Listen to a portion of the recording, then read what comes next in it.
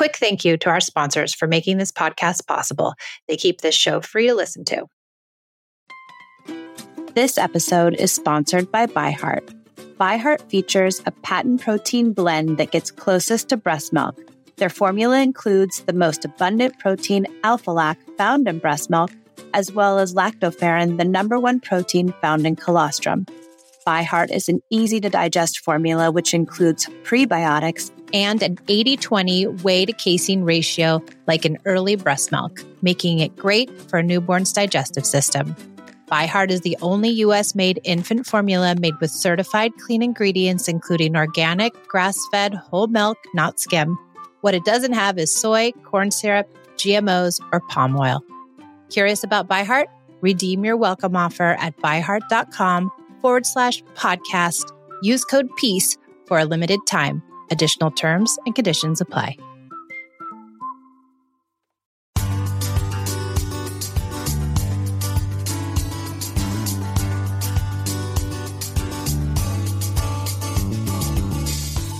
I'm Michelle, recovering yeller, control freak, and perfectionist.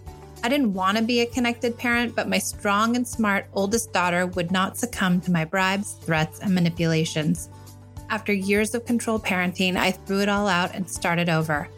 I doubled down on the idea of connected parenting and turned in time out for time in. It's taken me years to figure out how to unknot sticky situations without using punishments, but I've finally cracked the code, and now I can help you create the relationship with your child that you dreamt of having when you first decided to become a parent. It's not easy letting go of star charts and bribes, but you can change. Listen in as we interview parents just like us who found success and hear from experts who will help us better understand how to form a deep bond with our children. Welcome to the Peace and Parenting Podcast. Understanding Big Emotions is my online course designed to teach you how to be empathic, most especially in those hard emotional moments. Learning to be an empath was so hard for me as I didn't learn it growing up. I had to teach myself. Over years of practice and training, I finally figured it out. And now I want to teach you this life-changing parenting tool. UBE is only out until tomorrow, and we're not sure exactly when it's going to return. So head over to the show notes or the link in my IG bio to find out all the details of the 5-module video course complete with its own Facebook group. I look forward to seeing you there. Welcome back to the Peace and Parenting Podcast. I'm Michelle, and I'm glad you're here to learn more and try new things as you embark on this long and important parenting journey. I want to read a message from a parent and thank them and all of you who have sent such lovely DMs and emails. An Instagram follower said this recently. Thank you so much. I love your work. It has deeply and tremendously helped me. I truly appreciate you and the gifts you share. Thank you so very much. My heart is overflowing. Thank you to all the listeners out there, and thanks for being here. Last week, I posted a list of 10 things to be more connected on my Instagram feed. Number 4 was always let your children win. Boy, did I get a lot of questions. I had DMs and emails and comments, so many I could not respond to them all. Most of the people who were questioning this idea were worried that if you don't let your kids lose at home, they'll be unable to handle loss when they get into the real world. And to take it a step further, some were concerned that they would throw tantrums in the workplace if they didn't get a promotion or their feelings were not listened to. I want to talk about 2 things in this podcast. 1, the idea of winning and losing, and how we give our kids space to learn this with dignity and ways they will want to play instead of just win. And 2, this idea that we have to prepare our kids for the harsh real world by being harsh, because the only way they will learn to understand and to navigate a harsh world is by subjecting them to harshness. Because if they don't experience it, then they will not know what to do when the time comes that something harsh happens to them. So let's go back first to winning and losing. And let me just say that when I began parenting, I was of the mind that you would play a game and I would play it with my adult mind and using my own strategies. And if my kids lost, then that was just how things unraveled. In that way, what was I modeling? I was modeling that I valued winning because I played to win, and I wasn't willing to be flexible around that. So I always used to really win. And so often Esme would try to cheat so that she could win because she was so craving to win a game.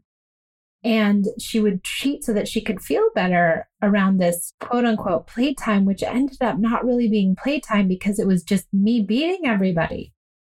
And I would then call her out on her cheating, and I would embarrass her, and I would make her start over. And I wanted her to adhere to all the rules, and how dare she do that? And that was lying. And then it would be this huge uproar and huge upset where we were trying to play a game. And I was so confused. I couldn't understand it. I was like, if she would just follow the rules, then we would be able to get through this game well. And if she'd just be a good loser, then everything would be fine. But she didn't know how to be a good loser because she was so young. So she would become very upset, and she wouldn't have the resiliency to overcome the idea of losing. So once I changed the way I played, once I allowed her a place to win, over time, she didn't crave to win or wasn't bowled over by losing because I modeled that losing wasn't an upset for me. That in the end, we were just playing to have fun. And that I would joke with her, oh, you always get me. Man, I don't know how to play Uno anymore. And let her feel victorious so that we were actually playing to have fun and she could feel good about herself because she could win. Kids can't always win. And they won't. There are lots of opportunities in life for kids to lose. The classroom is a good place for kids to lose. If they have siblings, it's a good place where they can lose. Teams and competitions, lots of places to lose. So let us be the place they can win. Let us be the place that they can feel safe to win and be victorious and build their self-esteem. This is it. Last call for Understanding Big Emotions online course. After today, it will no longer be available. So head over to the show notes and begin your journey into becoming the strong, calm, and ardent supporter of your children while they're going through those upsetting times and difficult moments. Learn how to help them self-regulate, instill resilience, and find out the secret power of empathy. I look forward to seeing you in the live Q&A and the private Facebook group. If you want to know more about winning and losing, you can look into the work of Alfie Kohn, The Case Against Competition, and he also has the book, The Myth of the Spoiled Child.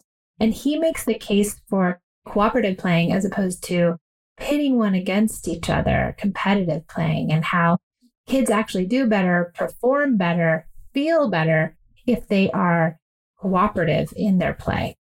You can also check out my other podcast on winning. It's episode 34, and Jem and I really talk about winning and losing and kind of the intricacies of that, and we go into a lot more depth. But I wanted to address that here as a way to get to a bigger, more challenging, conventional thought, the idea of preparing our kids for the cruel world. How do we do that? Because the world is harsh, and there's no doubt about that. How do we prepare them for navigating the harsh society? Is it being harsh? Especially when children are young and vulnerable and inexperienced? Do we want to subject them to harshness? I'm of the mind that the way in which we prepare our children for the difficult nature of this world is by making sure they have resiliency, because harsh and hard and difficult things are going to happen. But how do we build in this mechanism for them that they can go through harsh things and then come out the other side? I think most people would agree that we want our children to be resilient. We want them to encounter difficult things, and we want them to be able to recover from those things. But how do we do that? Do we think that just giving them difficult things means that they will know how to navigate, especially with immature brains and inexperienced lives? This is something that happens over time. Over time, our children will experience things that are hard, like losing. And believe me, there are lots of opportunities for them to lose or not get what they want. If we come to them using empathy, if we listen to their upsets when harsh or mean or difficult things happen, we give them a place to feel heard and understood. And this will allow them the space to be upset, but also recover with confidence.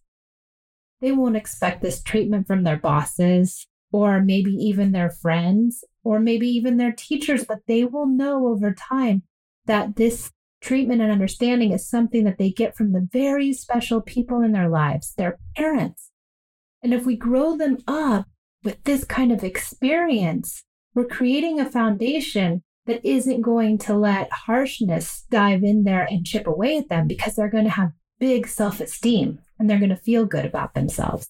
The other way we instill resiliency is by not parenting using any shame, because shame is the opposite of resiliency. Shame can be felt when we lose, and so there are many opportunities in life for children to feel shame. However, if we give them an upbringing free from shame, we are also allowing the tenets of resiliency to be learned. And resiliency can't be learned if our kids are too busy trying to overcome all the shame. Too much shame and no resiliency equals an inability to navigate the harsh world. So I don't know if harshness really is preparing our kids for a harsh world. I think soft, shame-free environment creates a kid who has lots of self-esteem, who can go out in the world and have rocks thrown at them and be able to come back okay.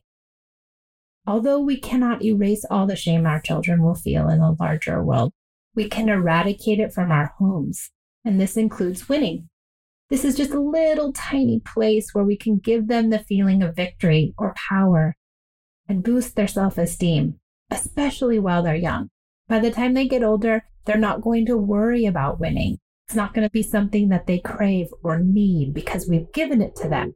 I can say, having parented this way for nearly 8 years, it is all coming full circle now for me. So I'm not as worried anymore. And I know I was worried too. I thought, I'm really taking a leap of faith by not preparing my kid for the real world and by not giving them consequences, by not punishing them. But I can tell you that this stuff really works.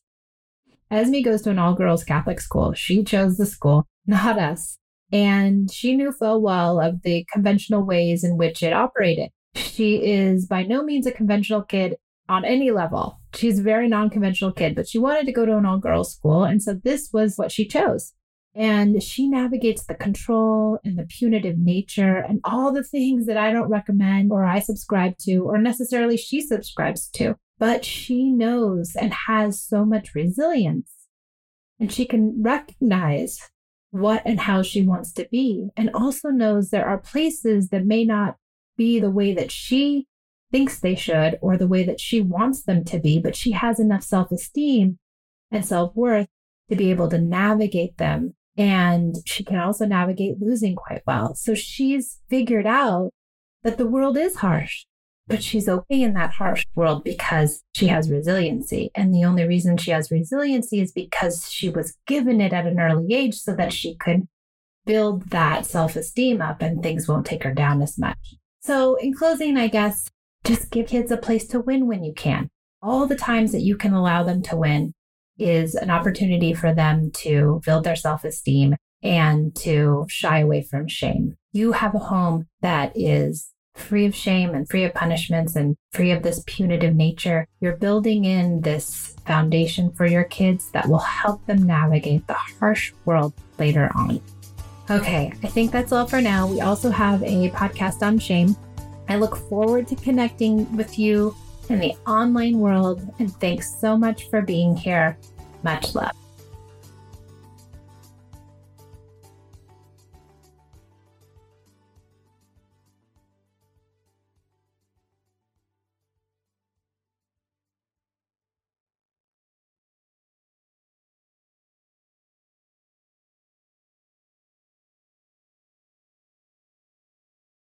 You know how to book flights and hotels. All you're missing is a tool to plan the travel experiences you'll have once you arrive. That's why you need Viator. Book guided tours, activities, excursions, and more in one place to make your trip truly unforgettable. Viator has over 300,000 travel experiences to choose from. Everything from simple tours to extreme adventures and all the niche, interesting stuff in between. So you can plan something that everyone you're traveling with will enjoy. Real traveler reviews give the inside scoop from people who've already been on the experiences you're considering. So you can plan with confidence. Free cancellation helps you plan for the unexpected. And 24/7 customer support means you can travel worry-free. Download the Viator app now and use code Viator10 for 10% off your first booking in the app. Find travel experiences for you. Do more with Viator.